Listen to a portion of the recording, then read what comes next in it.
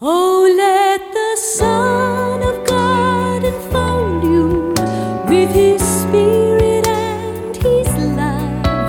Let Him fill your heart and satisfy your soul. Oh, let Him have the things that hold you, and His Spirit like a dove will descend upon your life and make you whole. Welcome to the Word for Today, featuring the Bible teaching of Pastor Chuck Smith, founder of the Calvary Chapel Movement. This in-depth one-hour radio broadcast features a verse-by-verse study through the entire Bible, as originally taught by Pastor Chuck. Our study today picks up in the book of John, chapter 16, verse 10, as we follow along with today's lesson. Paul the Apostle, who was a Pharisee, in describing his life before he met Jesus, declared that he was a Pharisee of the Pharisees. Concerning the law, he said, I was blameless. He had a tremendous zeal for the law, but he didn't know the Father, nor did he know the Son. But when he came to know the Son, then all of the credit that he had gained in his obedience to the law and the rituals, he said, I counted loss for the excellency of the knowledge of Jesus Christ, for whom I suffered the loss of all of the prestige and all that I had, but I counted all but refuse that I might know him. The knowledge of Jesus Christ, the righteousness which is of Christ, and be found, he said, in him, not having my own righteousness, which is of the law, but now the righteousness which is of Christ through faith. So, our hope for the future is that we might be accepted into the kingdom of God, that God will receive us into glory. It's an interesting thing to me how that when anyone dies, we always want to think of them as being in heaven. Now, they may live like the devil, but when they die, we try to remember the good characteristics, and hopefully they are in heaven. And we want to picture them in heaven. Why? Because that is our desire. That when I die, I might be received by God into his kingdom, the eternal habitations of God. Now, God has made provisions for my sins through Jesus Christ, that when I die, I can enter into heaven. But what is the righteous standard that God will allow into heaven? And the righteous standard is Jesus Christ. His ascension into heaven was God's declaration that this is the righteousness that I will receive into heaven. Anything less will not do. You have to be as righteous as Jesus Christ. You say, impossible. Good. You're learning.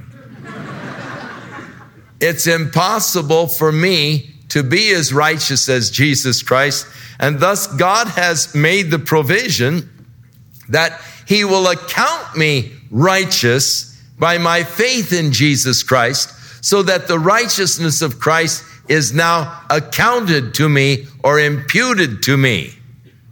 And God imputes righteousness to those who believe. This is nothing new. We read, and Abraham believed God, and God accounted it to him for righteousness. His faith in God was accounted by God to Abraham for righteousness.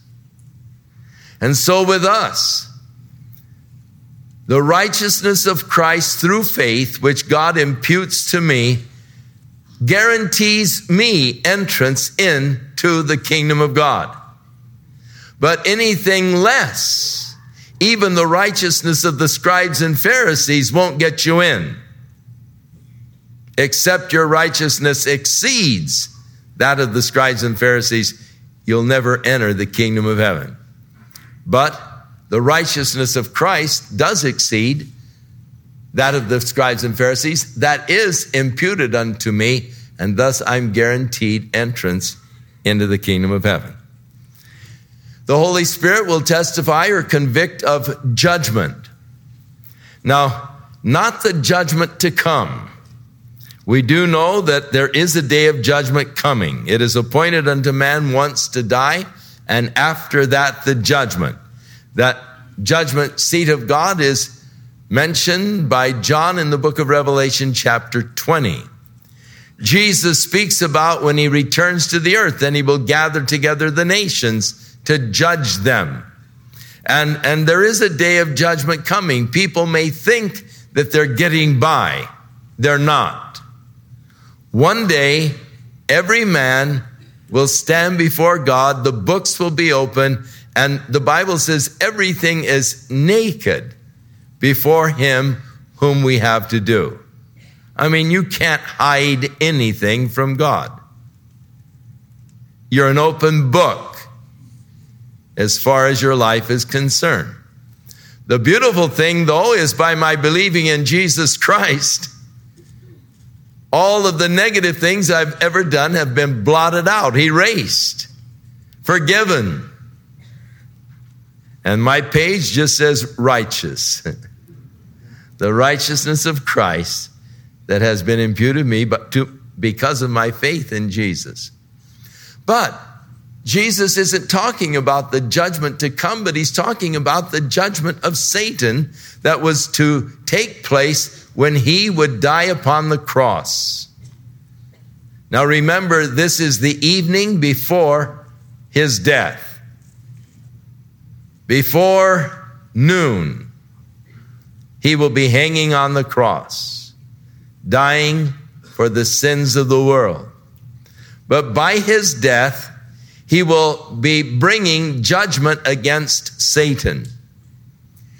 Satan was called by Jesus the prince of this world, here and of course in the 14th chapter of John. The Bible speaks of his ruling over the kingdoms of the earth. The kingdoms and the governments of the earth, controlled and ruled by the powers of darkness. We wrestle not against flesh and blood, but against principalities and powers, against these spirit forces that are in high places, the rulers of darkness. But Jesus, through the cross, triumphed over the principalities and powers of darkness. And Satan was defeated as far as his ability to control the world and man any longer. It is only by man's consent that Satan can control his life. Through Jesus Christ, the power that Satan once had over me is broken. The power that Satan has held over you was broken through Jesus Christ, through his death upon the cross, so that Satan can no longer reign or rule over you. His power is broken. And so the Holy Spirit testifies of that victory, that life of victory that we can know and experience through Jesus Christ. By our believing in him, we are empowered by him, and the darkness no longer holds sway over us. It is the expelling power of the stronger force. The darkness has been expelled by the light. And if you have Jesus Christ dwelling in you, greater is he that is in you than he that is in the world. And so the Spirit's witness, testimony, is that of the victory that you and I can know today in and through Jesus Christ, that we don't have to be held in the power of darkness, in the grip of Satan, but we through him have been set free. Now Jesus said, I have yet many things to say unto you, but you can't bear them now. I wonder what those things were. Paul the Apostle, writing to the Corinthians, said that he wanted to give them meat, but they still had need of milk. They weren't able to really take solid spiritual food. They were still like babies who needed to be fed with milk because they weren't yet capable of digesting stronger meat.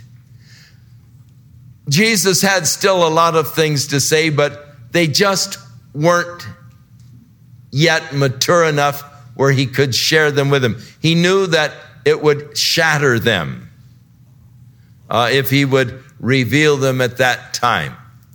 So the Holy Spirit, he will come and he will then begin to reveal these things to you. Through the New Testament, through the epistles, we have those things that the Holy Spirit shared, the things that they weren't able at that point to receive. And so later on, the Holy Spirit came, and as Jesus said, I have many things to say unto you, but you cannot bear them now. Howbeit, when he, the Spirit of truth, is come, he will guide you into all truth, for he shall not speak of himself, but whatsoever he shall hear, that shall he speak, and he will show you the things to come. Actually, the book of Revelation is the Holy Spirit showing John the things that are going to come, things of the future. Paul the Apostle wrote a lot about the coming Antichrist and the coming again of Jesus Christ, the rapture of the church. These things, Jesus said, you're not able to bear now, but the Holy Spirit, he's going to teach you these things, and he's going to show you the things to come. For he shall glorify me, for he shall receive from me, and he will show it unto you. In the first chapter of the book of Acts, as Jesus, now some 43 days later, after the 15th chapter here, just before he ascends into heaven, he is talking to his disciples, and Luke tells us, the former treatise, that is the Gospel of Luke, have I made, O Theophilus, a friend of Luke's, to whom he is writing, of all that Jesus began both to do and to teach, until the day that he was taken up. So, all of the things that Jesus taught and all, until his ascension or before his ascension, are found in the Gospel of Luke. Of all the things that Jesus did and taught, the beginning of the ministry of Jesus, until his ascension. But after that is after his ascension, he, through the Holy Spirit, had given commandments unto the apostles whom he had chosen. That's exactly what Jesus is saying here. I have many things to say to you. You can't bear them now. But when the Spirit of truth comes, he will guide you into all truth. And so after his ascension, the Holy Spirit came to guide them into all truth and to show them things to come, as the Holy Spirit would receive from Jesus and impart unto them. Jesus then said, a little while, and you shall not see me.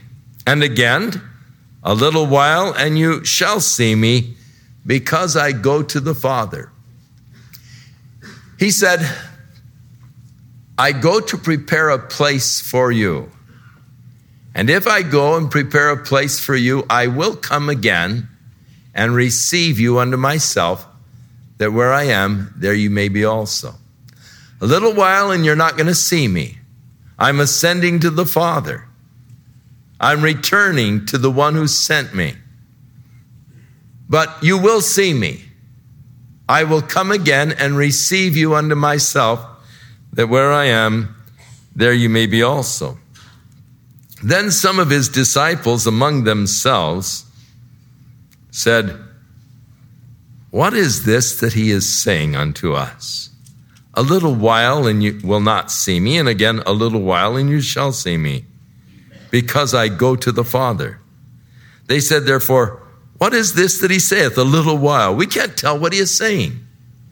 So I'm sure that this happened a lot, that when Jesus would speak about these things, they just didn't understand it, and they'd get together and say, what does he mean now? What's he talking about now? I don't understand this, And so they were in this little huddle, sort of wondering just what is he saying to us? They still could not accept the fact that he was going to die. They still did not understand fully what his ascension into heaven would mean. And they're being gathered together with him again in the heavenly kingdom. Now Jesus knew that they were desirous to ask him. And he said unto them, do you inquire among yourselves of what I said? A little while and you will not see me again. A little while and you shall see me. Verily, verily, I say unto you that you're going to weep and lament, but the world will rejoice. You will be sorrowful, but your sorrow shall be turned into joy. When you see me hanging on the cross, when you see me dying, when you see me being put in the tomb, you're going to have sorrow. You're going to weep and have lamentations. But the world will be rejoicing. But your sorrow is going to be turned into joy. The joy of the resurrection. You will see me. The joy of the resurrection. And then Jesus gave an illustration. A woman, when she is in travail, hath sorrow, because her hour is come. But as soon as she is delivered of the child, she remembers no more the anguish for the joy that a man is born into the world. How quickly the pains of birth are forgotten with the rejoicing of the new life, the child that has come into the world.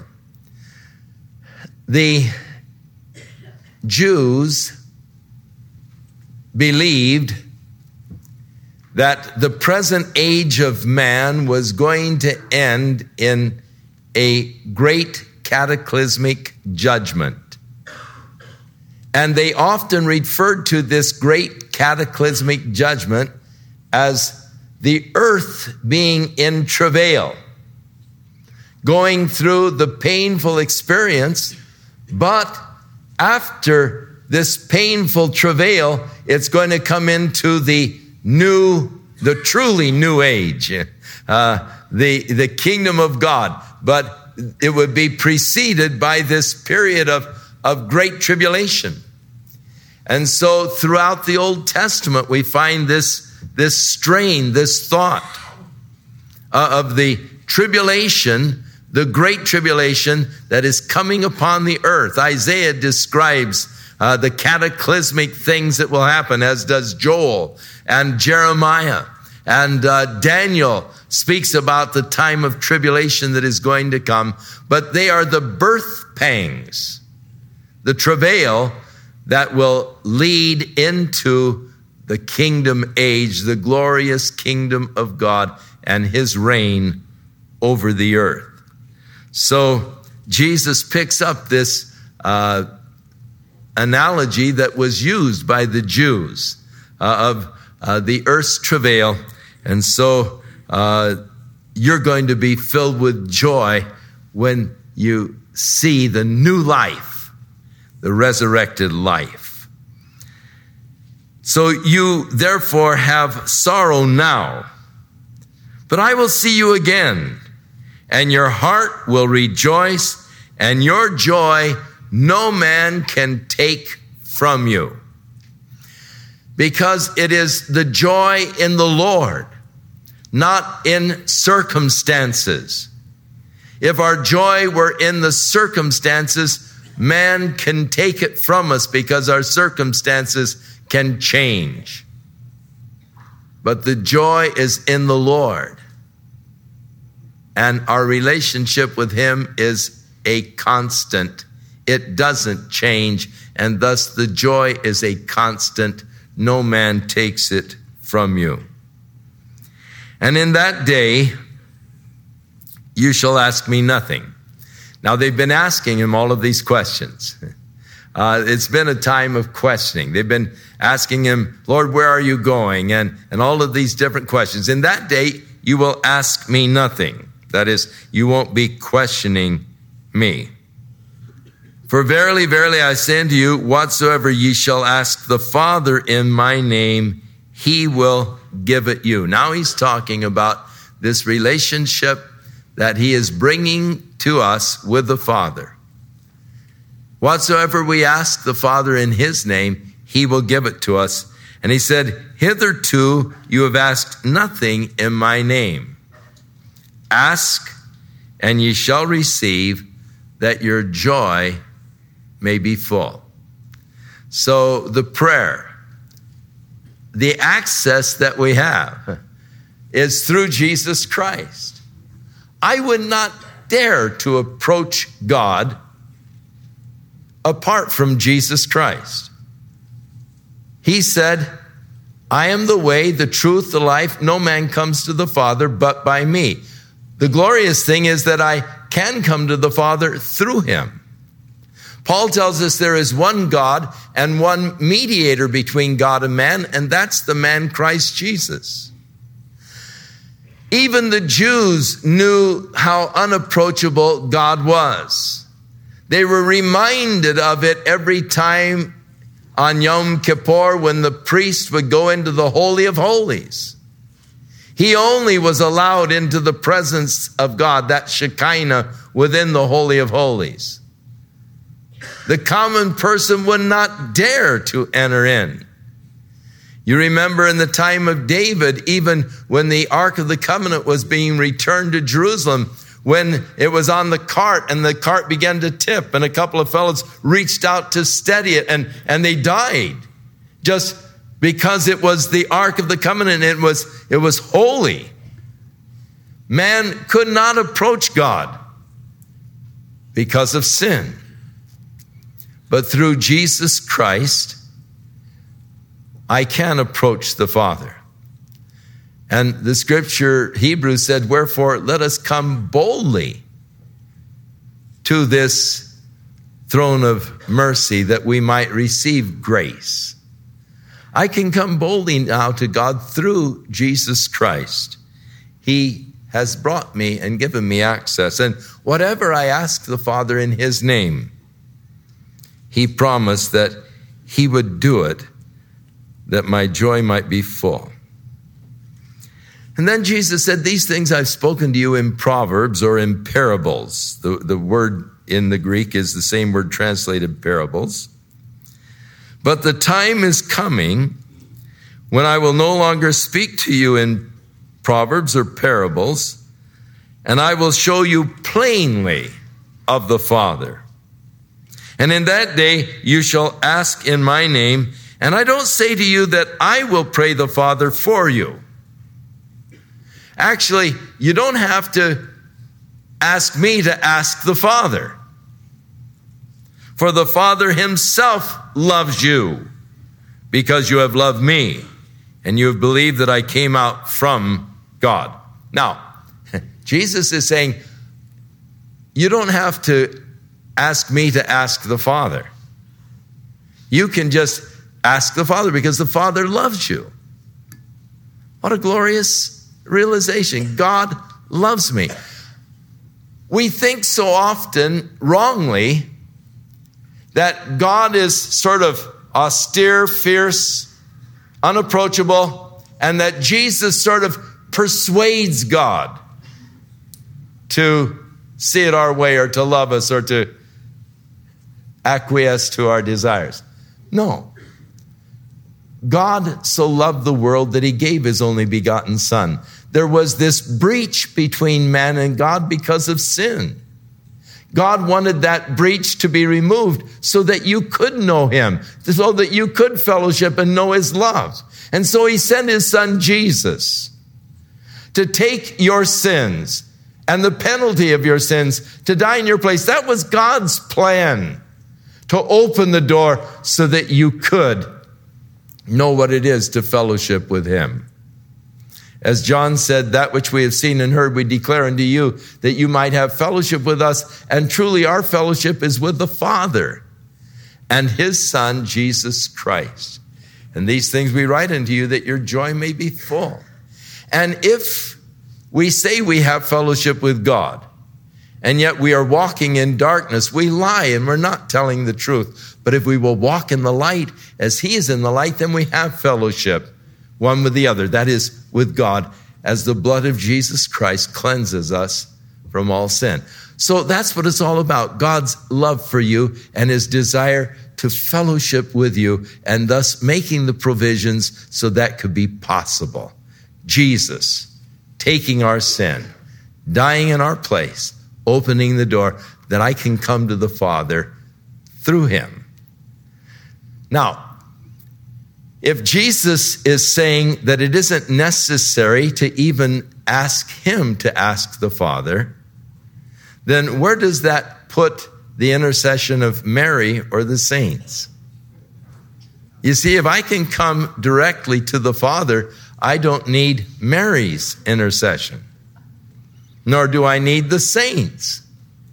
Jesus is saying, you don't even need mine. I don't say to you that I will pray the Father for you, because the Father loves you.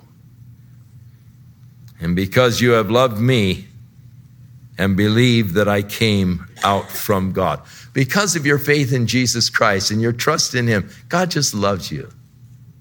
Because you believe that Jesus came from God to save you from, God just loves you. Oh, that we would realize the love of God towards us. And so Jesus is now telling them plainly, this is what it is. I came forth from the Father. I have come into the world. I have come from the Father.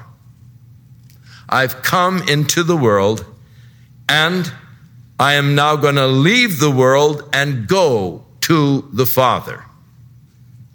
Lord, where are you going? He's telling him very plainly, I'm going to the Father. His disciples said, oh, now you are speaking plainly, no more in a proverb. Now we are sure that you know all things. You see, they have been saying, what does he mean? You're going to see me and then you're not going to see me. What's he talking about? And now as he talks to them about the very things they were asking questions among themselves, they say, we know that you know all things. I mean, you knew what we were discussing over there in our little corner. Now we know that you know all things, and you do not need that any man should ask thee. And so we don't have to ask you the questions. You know our questions before we ask them. And by this we believe that you came forth from God. We believe that you are God incarnate. You've come forth from God. Jesus answered them, do you now believe? And much like Peter, when Peter said, Lord, I will die for you, Jesus said, will you die for me? They said, Lord, we now believe. And he said, do you now believe? Behold, the hour is coming. Yes, it is now come, that you shall be scattered, every man to his own, and you shall leave me alone. When he is arrested, they're going to be scattered. The scripture prophesied, smite the shepherd and the sheep shall be scattered. And when Jesus is crucified, they are shattered and scattered. You will leave me alone. And he said, yet I am not alone, because the Father is with me. Never alone. Never alone. You are never alone. You who have faith in Jesus Christ, he's with you. Lo, I am with you always, even to the end of the age. And so Jesus said, now these things I have spoken unto you, that in me you might have peace. Remember the end of the 14th chapter? Peace I leave with you.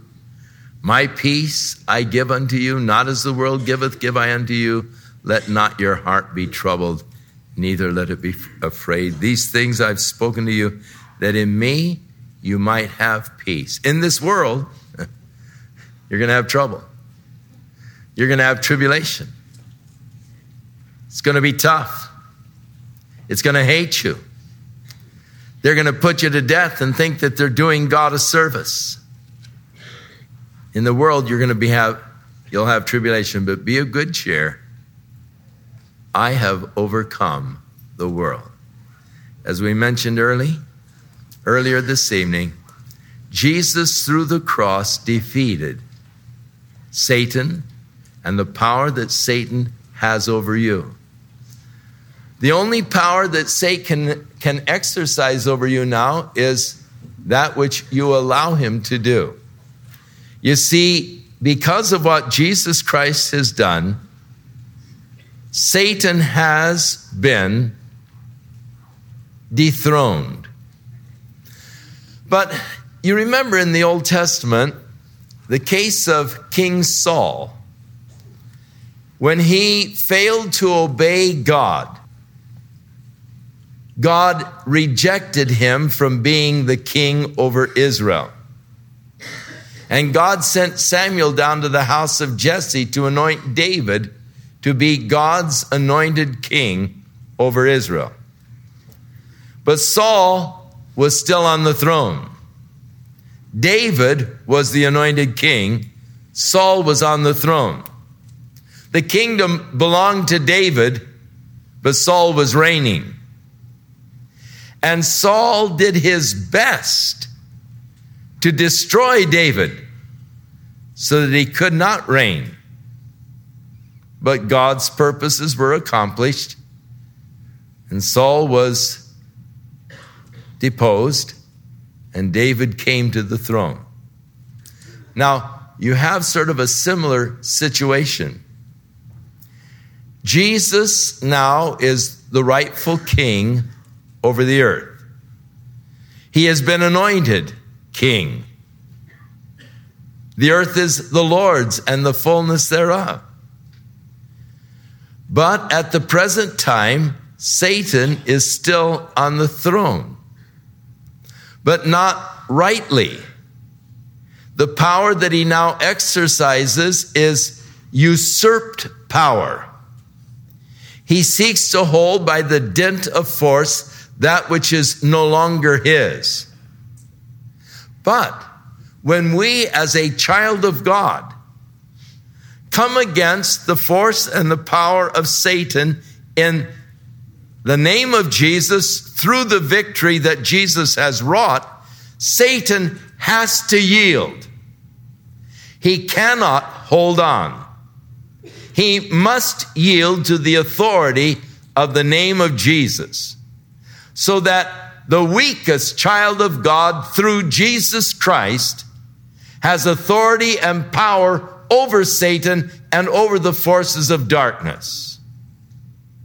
As Martin Luther wrote, the prince of darkness grim, we tremble not at him, one little word will fell him. And that is the name of Jesus. He must submit to the authority of the name of Jesus, because Jesus is God's appointed and rightful King. Now, we have entered the kingdom of God by receiving Jesus as our King, and thus being a citizen now of the heavenly kingdom. Satan has no authority or hold or power over you unless you allow him to. Now, he would like you to think that you're still under his power. He would like to come and scare you and sort of bully you, but you need to recognize your place of authority and victory and power in Jesus Christ. Yours is the victory. All you have to do is come against Satan's powers in the name of Jesus, and they must flee.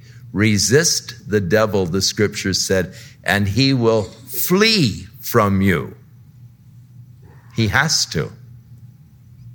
That's one of your rights as a child of God. As I mentioned this morning, as we come into chapter 17, it is like entering into the Holy of Holies. As Jesus is praying to the Father. These words spake Jesus, and he lifted up his eyes to heaven and said, Father, the hour is come. From the first part of John's gospel, Jesus was aware of the hour that was coming. When, at the beginning of his ministry, he was in Cana of Galilee at the wedding feast, and they had run out of wine. And his mother suggested, by the statement they've run out of wine, that he maybe correct the situation. He answered and said, Woman, what have I to do with thee? My hour is not yet come. It's premature. In the 7th chapter, the 30th verse, it said, They sought to take him, but no man laid hands on him, because his hour was not yet come. The 8th chapter, verse 20, These words spake Jesus in the treasury as he taught in the temple, and no man laid hands on him, for his hour was not yet come. John 12:23, And Jesus answered them, saying, The hour is come, that the Son of Man should be glorified. Of course, this was at the Passover meal with his disciples. They were in the same evening. John 12:27, Now is my soul troubled. What shall I say? Father, save me from this hour. But for this cause came I unto this hour. John 13:1, Now before the feast of the Passover, when Jesus knew that his hour was come, that he should depart out of the world unto the Father, having loved his own which were in the world, he loved them unto the end, or to the uttermost. And now in John 17, these words spake Jesus as he lifted up his eyes to heaven and said, Father, the hour is come. Jesus has had his final words with his disciples prior to the cross. He finished those words in the 16th chapter of John, as John in the last verse makes mention, These things have I spoken unto you, that in me you might have peace. In the world you will have tribulation. Be of good cheer. I have overcome the world. And so that was his final words. They were words of comfort. They were words of peace. They were words of encouragement. Be of good cheer. They were words of victory. I have overcome the world. Now he no longer talks to his disciples, but now he is talking to the Father. These words spake Jesus as he lifted up his head, or lifted up his eyes to heaven and said, Father, the hour is come. Glorify thy Son, that thy Son also may glorify thee. Now, this prayer of Jesus, that the Father would glorify the Son, is really a prayer that he might go to the cross. It isn't praying that he might receive the glory that he had before the world ever existed. He will pray for that presently. But in this first petition, he is praying about the cross. It is through the cross of Jesus Christ that God's love is to be manifested to the world. Herein is love, not that we love God, but that God loved us and sent his Son to be the propitiation for our sins. For God has commended his love towards us in that while we were yet sinners, Christ died for the ungodly. And God will be glorified through the cross because there is God's manifestation of the extent of his love for you. If God spared not his own Son, but delivered him up for us all. So in the cross of Christ I glory. Paul said, God forbid that I should glory save in the cross of Jesus Christ. So Jesus is praying now concerning the cross. Father, glorify thy Son through the death upon the cross, so that thy Son also may glorify thee. In verse 4, he said, I have glorified thee on the earth. And now he is praying for this, that he might glorify him. As thou hast given him power over all flesh. Jesus in the last part of Matthew said, all power is given unto me in heaven and in earth. As you have given him power over all flesh, that he should give eternal life to as many as you have given him. Jesus gives us eternal life. This is the record. God has given to us eternal life. This life is in the Son, and he who has the Son has life. John said, he that believeth on the Son of God hath everlasting life. Now, notice that he makes mention of those that thou hast given him. And throughout this 17th chapter, as he is talking to the Father, over and over again, he makes reference to those that the Father has given to him. In verse 6, I have manifested thy name unto the men which thou gavest me out of the world, and thine they were, and you gave them me, and they have kept your word. Verse 11 or 9, I pray not for them, I pray not for the world, but for them which thou hast given me. Verse 11, and now I am no more in the world, but these are in the world, and I come to thee, Holy Father, keep through thine own name those whom thou hast given me. Verse 12, while I was with them in the world, I kept them in thy name. Those that thou gavest me, I have kept. And then in verse 24, Father, I will that they also whom thou hast given me be with me where I am, that they may behold my glory which thou hast given me. So, over and over again, he is referring to those that the Father has given to him. Jesus said, no man can come to me except the Father draw them. If you have come to Jesus Christ, rejoice. because it means that you are one of those that the Father has given to him. This age-old debate concerning divine election, the sovereignty of God, and the human responsibility of man is one that will never be resolved in argument. People usually take one side or the other, and then they argue that side ad infinitum. Goes on and on and on. And it has been a very divisive argument in the church. And there are those today who are pursuing the argument to tearing down the body, lashing out against anyone who does not agree fully with their position. And their attitude is totally wrong.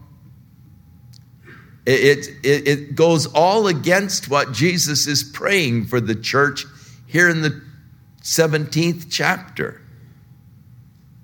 His prayer is that we might be united, that we might be one, and yet they are willing to bring the division by their insistence that theirs is the only correct position. I will frankly confess that after years in the ministry and the study of the Word, I cannot reconcile in my mind the sovereignty of God with the human responsibility of man. I am convinced that the Bible teaches both. I cannot understand how they both can be true, but I believe they are. Because God did not call me to understand, only to believe. And so he understands, and I'm satisfied with that. And so Jesus is speaking here, and as he speaks here, he is speaking on the aspect of God's chosen, God's sovereignty, God giving them to me. All that you have given to me. Someone asked me this morning about the verse, many are called, but few are chosen. I believe that God has called all men or all men to repentance. I believe that God is not willing that any should perish, but that all should come to salvation. I believe that God has opened the door of salvation to every man. I don't believe that anyone who has ever come to Jesus Christ has been rejected. I believe that the door is wide open for every man to come, that whosoever believeth in him will not perish but have everlasting life. Jesus said, and he that cometh unto me, I will in no wise cast out. And so, though I believe that the invitation is to all men, I realize that all men have not accepted the invitation. Not all men have responded to the love of God. Not all men have submitted their lives to Jesus Christ. I also realize that God, being omniscient, knows those who will and those who will not.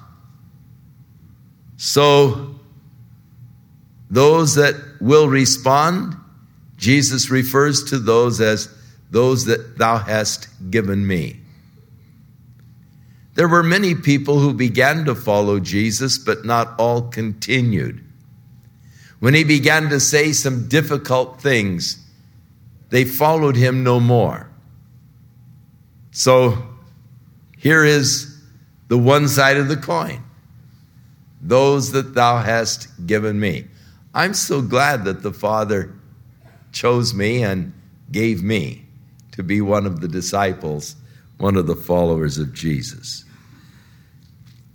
So, all as thou hast given him power over all flesh, that he should give eternal life to as many as thou hast given me.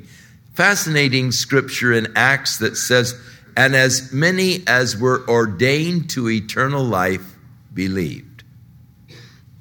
Again, the sovereignty of God. And yet, there is that human responsibility. I must come. I must surrender. God is not going to save me unless I repent, unless I surrender my life to Jesus Christ. So, how do you explain it? I can't. And this is life eternal, that they may know thee, that I might give eternal life to all that you have given me. And this is life eternal. This is the path. That they might know thee, the only true God, and Jesus Christ whom thou hast sent. That's eternal life, knowing the only true God. Now, that acknowledges that there are many false gods. Again, God is not a name. God is a designation. Lord is not a name. Lord is a title. God is a designation of whatever it is that masters your life, that's your God. Lord is a title of that one which rules over you. There's only one true God. There are many false gods. The Bible says the gods of the heathen are many. And of course, you get into some of the polytheistic religions and they deified everything, even the emotions. They had a God for every emotion. The God of anger, the God of joy, the God of peace, and every emotion, they had a God for it. But there's only one true God, and eternal life only comes by knowing the one true God and his Son, Jesus Christ, who he sent into the world. Now Jesus said, I have glorified thee on the earth, and I have finished the work which thou gavest me to do. We'll return with more of our in-depth study of the Gospel of John in our next broadcast, as Pastor Chuck focuses his attention on knowing the one true God, and we do hope you'll make plans to join us. But right now, I'd like to remind you that if you'd like to order a copy of today's message, simply order John 16 through 17 when visiting thewordfortoday.org. And while you're there, we encourage you to browse the many additional biblical resources by Pastor Chuck. You can also subscribe to the Word for Today podcast or sign up for our email subscription. Once again, all this can be found at thewordfortoday.org. If you'd like to call, our toll-free number is 1-800-272-WORD, and our office hours are Monday through Friday, 8 a.m. to 5 p.m. Pacific Time. Again, that's 1-800-272-9673.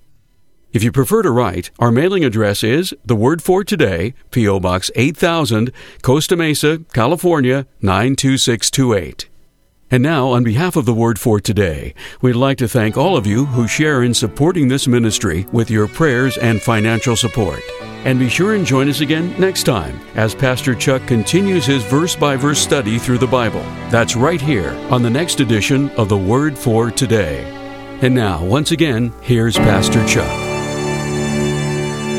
Father, we thank you for the work of the Holy Spirit in our lives and in the world.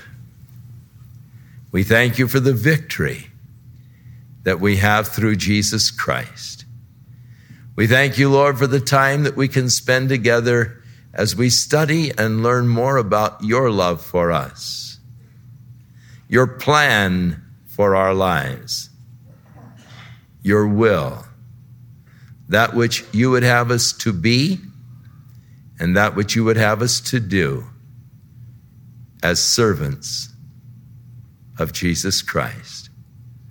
So, Lord, again, we present our bodies as living sacrifices, that you might use us however you desire to bring glory unto the name of Jesus our Lord.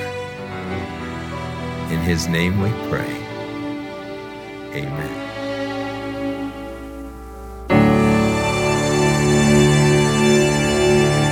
This program has been sponsored by Calvary Chapel of Costa Mesa, California. I'd like to tell you about a book written by Chuck Smith entitled Living Water. In this book, Pastor Chuck explains how God has the power to change your life through His Holy Spirit. This book will help you to understand how the Holy Spirit works in your life, covering such topics as who is the Holy Spirit, what does the Holy Spirit do, what are the gifts of the Spirit, and how should I respond? It's Pastor Chuck's desire that by God's grace and through this book, the Lord will develop in you a hunger and thirst for the things after the Spirit that will help you come into a deep and personal relationship with Him so that your life will be transformed. To find out more and to read a book preview, visit thewordfortoday.org and click on the link to download Living Water by Chuck Smith. Or if you would like to order this book in print, call The Word for Today at 800-272-WORD. That's 800-272-9673.